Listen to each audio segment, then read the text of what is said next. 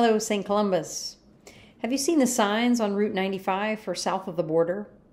It's hard to miss them because they emerge about 100 miles out and do not relent until somehow your car steers itself off the highway and there you are, standing in front of the bright neon orange, green, and yellow mini amusement park, takeout fast food joint, and shop complete with bumper stickers, snow globes, fridge magnets, and a host of other south of the border paraphernalia.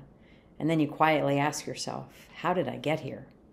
But what happens when the signs are not as clear? Can we ask God to send signs?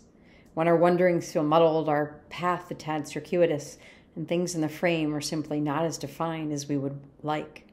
I must be honest and say that there have certainly been plenty of seasons across my life where I have hoped for a sign to appear, one that might point me in the right direction, offer me the appropriate words, help me to know what action to take, or one that simply reads in all caps, stop, listen, and don't say anything at all.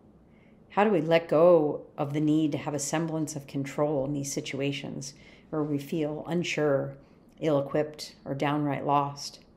How do we trust that God is beside us as we navigate the complexities in our lives and in the lives for those whom we care?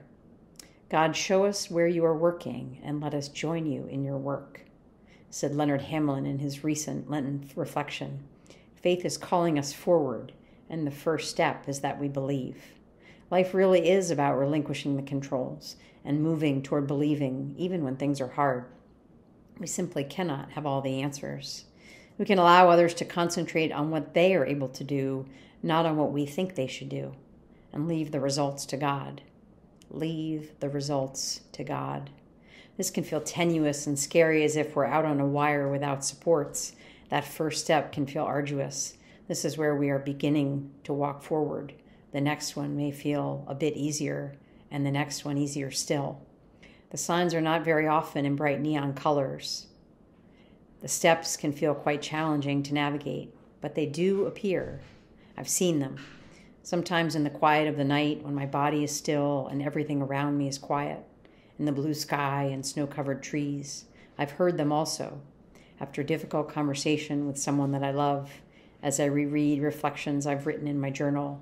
Each time it feels as though I'm being called by God.